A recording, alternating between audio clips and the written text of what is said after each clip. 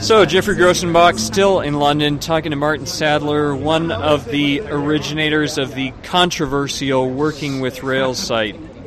Controversial, I guess. You don't think it's controversial? No, I don't think so. Well, let's start out then. Why did you start the site?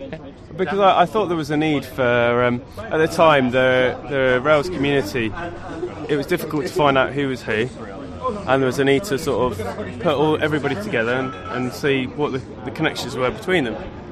And so what came about was you went to what you would typically do would be you go to the Rails wiki, and you'd have to scan through this huge, great long list of people involved with Rails, and you wouldn't know maybe who you'd want to pay attention to of all those people, because Rails was moving so fast at the time, and still is, to be fair. You'd want to keep up with the people who are doing the most bits and pieces in the community. So I thought, wouldn't it be cool if you could have a resource that you could turn to find out who's doing what within the community. Now, let's say, to begin with, you just had a couple people could keep a little profile on there, what company they worked for, how long they'd been using Rails and Ruby. Yeah. And then there was also people could vote for who they thought was the most popular and the most authoritative as far as a Rails developer. Why did you start with those two qualities? Why did I start with just a simple profile and a voting kind of thing? Or, yeah. I guess the profile thing sort of blends itself quite. It's more of a social network kind of thing. Is you have your profiles and you have who's a friend of who, but the voting thing, the recommendation thing, was another way to find out, right, what do your peers think of other people. If for instance you'd read a blog post, you could say, right, well that's great, and other people who visit your site could say, right, I'll recommend them, and then you could see, right, well that's something I should be paying attention to. Now, how much? It seems like even initially there was accusations of ballot stuffing. Zed Shaw, even there was somebody. His name is kind of hard to say. It's some kind of long German name like Grossenbach or something like that, who was originally the most popular, but Zed Shaw took that guy down. It's a from shame. Gratuitous ballot stuffing. Obviously, if us guys here, if we could have a say, we obviously would put that German guy right up the top of the list. But we can't do that. It has to be a fair and democracy has to rule here. So this character did try and become king of the entire procedure, and to be fair, he actually did become king and is still king to this day. And many would say rightly so, but in the long run of things, it raised awareness of the site and Ruby on Rails, and we've moved forward and we continue on from there. Now, of course, if people wanted to go vote for that German guy right now, they could. Is that correct? Oh yeah, the German guy. Good. Yeah. Now, on to the next. You tried to put another metric on there to be a little bit more. Less community-driven, more fact-driven, which was commits to the Rails core.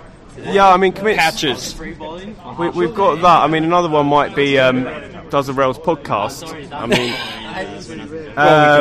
but only so many people could obviously do that. But yes, one of them was to say yes, I contribute to the Rails core, and that turned into a big contest.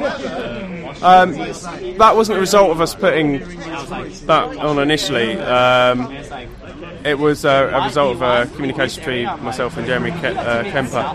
The idea to keep stats on submitted patches and accepted. Yeah, patches. we wanted to try and help clear up the backlog of tickets that was on Rails at the time, and doing a Hackfest was a good way to achieve that. So and to get it seemed people like it did. Oh yeah, did the job. Oh yeah. We're going. Where are we now? We're in October, and it's been going strong for like 10 months now, which is pretty amazing, really, when you come to think of it. We've had Hackfest after Hackfest. We continue to take part.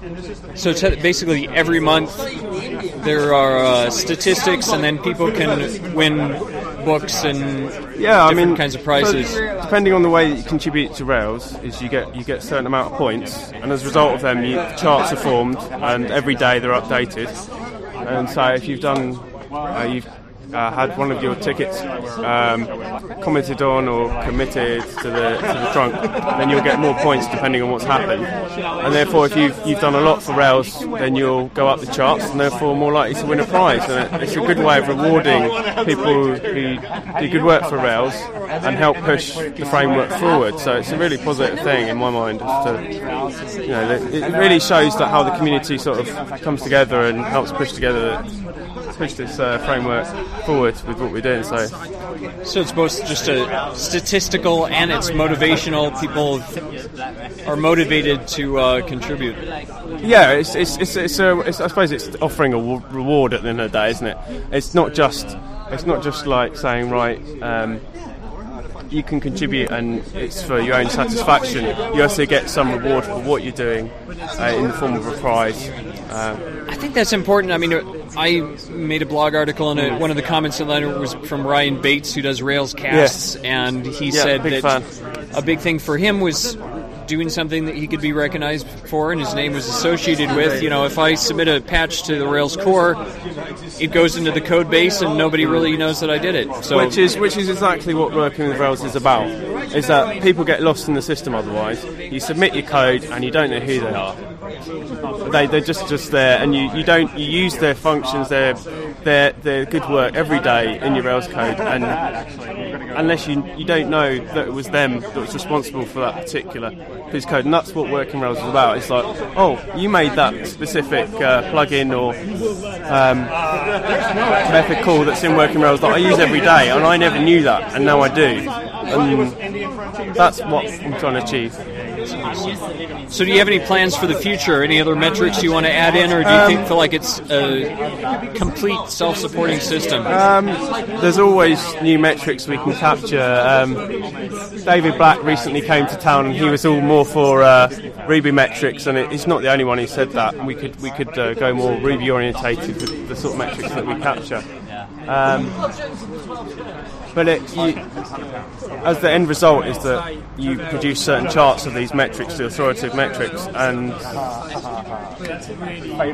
it depends what you do with them at the end of the day. And I'm actually tempted to capture more Ruby metrics. I probably will, and we'll probably have a separate Ruby chart. But I'm open to suggestions, so if anybody listening wants to suggest metrics, then I'm always open to hearing about them and seeing where we go from there. So. Well, thanks. Give us a plug for your company. What do you do? I work for a company called DSC. We do Rails hosting, consulting and design. We do sites for a number of aviation companies, large forums in a variety of different languages, from PHP, Perl, Java, but of course where we can, Ruby on Rails. And you're in London? That's it, in London. We work wherever. Well, thank you. Thank you very much, Jeff. Cheers. Like somewhere central. You were really